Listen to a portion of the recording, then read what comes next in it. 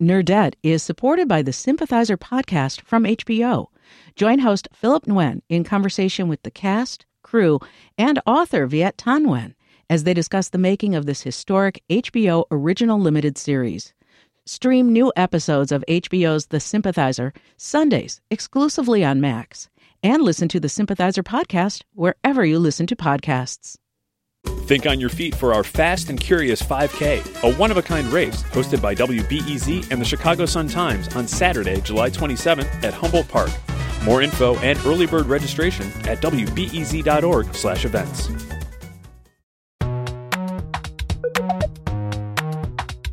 From WBEZ Chicago, this is Nerdette. I'm Greta Johnson. We did it. We made it to another weekend. I am very sorry to tell you this, if you haven't already heard, but there was a random, well, maybe not so random, rodent in Pennsylvania that has told us that we have another 6 weeks of winter ahead of us.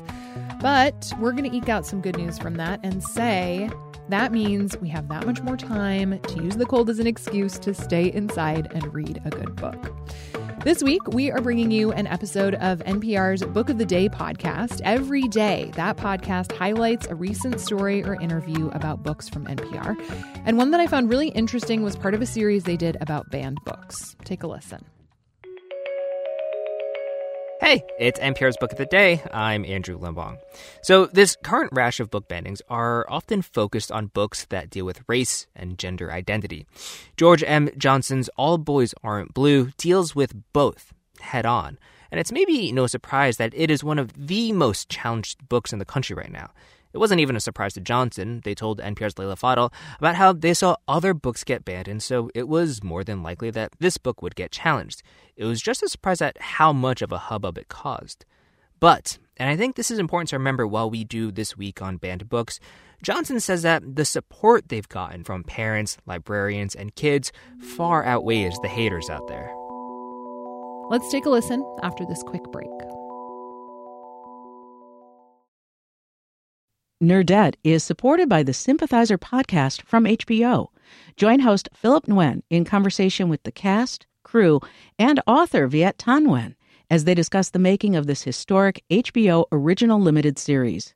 Stream new episodes of HBO's The Sympathizer Sundays exclusively on Max, and listen to the Sympathizer podcast wherever you listen to podcasts. Think on your feet for our Fast and Curious 5K, a one-of-a-kind race hosted by WBEZ and the Chicago Sun-Times on Saturday, July 27th at Humboldt Park. More info and early bird registration at wbez.org/events. When George M. Johnson was growing up, they didn't see themselves in books, so Johnson wrote the book they wished they'd had, the 2020 memoir, All Boys Aren't Blue. It's about the love that I had from a black family as a young black queer boy from Plainfield, New Jersey, who at the age of 5 didn't really understand why I was different, but knew that I was different, even if I didn't have the words to say it. Johnson says it's for teens that might feel alone as they navigate their identities and the world. But today, it's become one of the most banned books in the U.S. in a growing push to pull certain books off shelves in schools. Much of the focus of advocacy groups calling for these bans are on books dealing with race, racism, gender identity, and sexual orientation. So Johnson is in the center of a fight against censorship, a battle over what kids and teens can and cannot read. When you look at the curriculum that is being taught in most school systems is still heavily geared towards the straight white male teen. And so when we now have the ability to put books into curriculum that tell other stories, that tell stories that are non-white, that tell stories that are non-heterosexual, they're trying to take them out across the board because, it's like, oh my God, how dangerous would it be if, young white teens had to actually learn about the other people who exist in society with them? Is your book available where you went to school? Yes. Okay. But it is being challenged in New Jersey. So it has been interesting because some of my classmates from high school are now high school teachers. And, they read the book and were like, one, we had no idea you were going through all of this, George. And they're like, we feel so bad because you were always just so cheerful and so funny. Aww. And realistically, like, they were like, you were going through a lot. The second thing is they were like, it's beautiful because some of us now have queer students, and we know you and we knew you, and we get to, like, not just share the book, but actually, tell them, like, but I actually know this person, and went to school with this person. And some of them now even have, queer children, and they're using the book and telling them, like, I had a friend in high school who's going through what you're going through, right? And so it became very relatable. So it's been interesting in New Jersey. We've won every challenge in New Jersey, because New Jersey is one of the only states that allows LGBTQ curriculum in high schools. So, but yes, it has been challenged in New Jersey in a few places, but we won in those cases. There's a saying that you have repeated often about why you wrote that book. If you could repeat that again for me, and then I have a question. Yes, I'm going to assume it's the Toni Morrison quote. Yeah. It's the only quote I have on my body. You have it tattooed, right? If there's a book that you want to read. Yes, I do have it tattooed because I have to look at it every day sometimes when I need a little inspiration. The quote is, if there's a book you want to read and it hasn't been written yet, then you must write it. So when I read that quote was your inspiration, I just wondered what it felt like to have written the book that you needed as a kid and then see it become banned in how many school districts now? I believe we're up to 29 school districts, but more keep popping up. Watching it be banned, it's just kind of bittersweet at the end of the day, because it's like none of this had to happen, in my opinion. It's like, if you don't want your student to read it, that's fine. Just opt your child out. But to try and dictate that other students who need this text, students who have publicly on record said that works like mine have saved their lives, works like mine have helped them name their abusers, works like mine have helped them come to terms with who they are and feel validated in the fact that there's somebody else that exists in the world like them, and you want to remove that from them. I just think it's sad at the end of the day, right? And, for me, I know they're not attacking my story because you didn't read it. So it's like you can't attack something you actually don't know. And this is really just an attack on an ideology that just says that LGBTQ people shouldn't exist. When you wrote this book, did you see yourself becoming a spokesperson for this kind of cause? When I wrote the book, I always, I knew it was going to be challenged. Yeah. And, I knew at some point it was going to be banned. Why did you know that?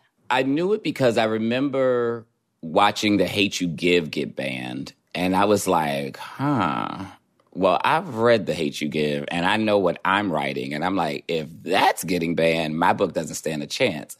So, and then, by the time the CRT wave started happening, and it was like, okay, well, I definitely talk about, the problem with the former presidents of this country and slavery and, writing some of the wrongs that how history has been taught. So I always knew it was going to be one of those books that got caught in it. I never thought it would become such a heightened center of political conversation. But at the same time, I've always been prepared for these type of things. I've been fighting for LGBTQ rights for as long as I can remember, because in turn, I'm fighting for myself and fighting for people like me.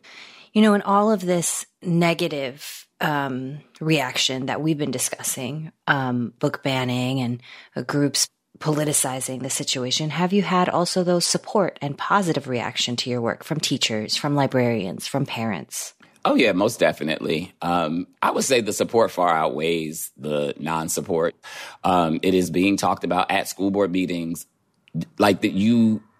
because they're the loudest. A lot of times the other side is what's heard the most. But be very clear, I've sat in on school board meetings and watched enough of them. There is a lot of support for the book, and teens have not only supported at school board meetings, but they've written letters. So the book in of itself, like I said, it's so much bigger than just my story. And I'm watching it in real time help so many people, from parents to children to teachers to librarians across the board. George M. Johnson, author of All Boys Aren't Blue. Thank you so much for your time. Thank you.